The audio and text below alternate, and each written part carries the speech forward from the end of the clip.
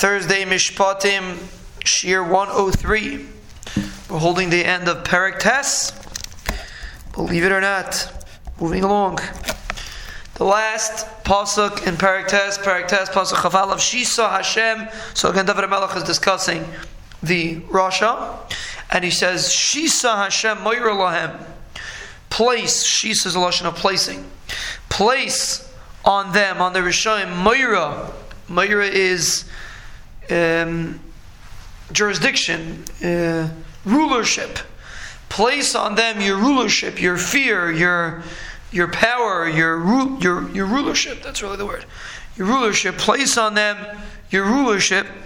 Yedu Goyim Enoish Heimasela. The Goyim should know, whenever you say the concept of Yedu, of Das, Das is always a Yediyah, a internalization of a Yediyah. Chachma is, you know a certain inyan. You're aware, you understand, you know a certain thing. Das is a connection to the item. When you're a bar das, a gadol is a bar das, he connects to an intellectual concept. So David HaMelech is saying, Yedu Goyim Enoish Heimasela. The Goyim should internalize, they should realize Enoish Heimasela. They're only an Enoish, they're only human.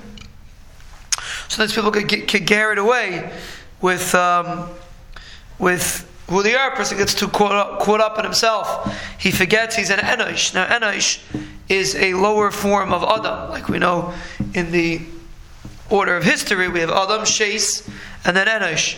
Enosh represents a lower form of an Adam, of a human being. It's like the lowest, one of the lowest forms of a human being.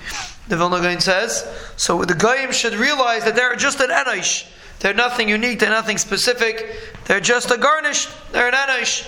And that the way they're going to realize it, when the Rebbeinu Shalom places on them fear of their Rebbeinu Shalom, Rebbeinu Shalom shows them who's in charge, they're going to realize Enosh Heimasela, they're going to realize they're garnished, and they're going to be machniya to their Rebbeinu Shalom, which is the ultimate purpose of this world, that the Goyim and the Rishayim should realize who's in charge, and should realize Enosh Heimasela, they're only an Enosh.